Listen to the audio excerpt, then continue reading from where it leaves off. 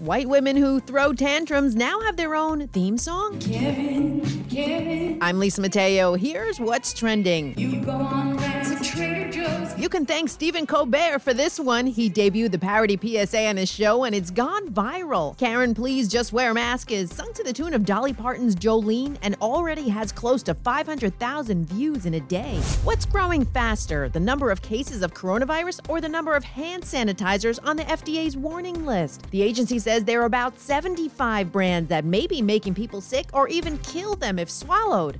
Swallowed? And it looks like privacy is just as hard to come by in the States for a former royal couple. Harry and Meghan, the Duke and Duchess of Sussex, have filed a lawsuit against the Los Angeles paparazzi to stop the sale of a picture of their 14-month-old son, Archie. It was snapped by a drone in the backyard of their gated community.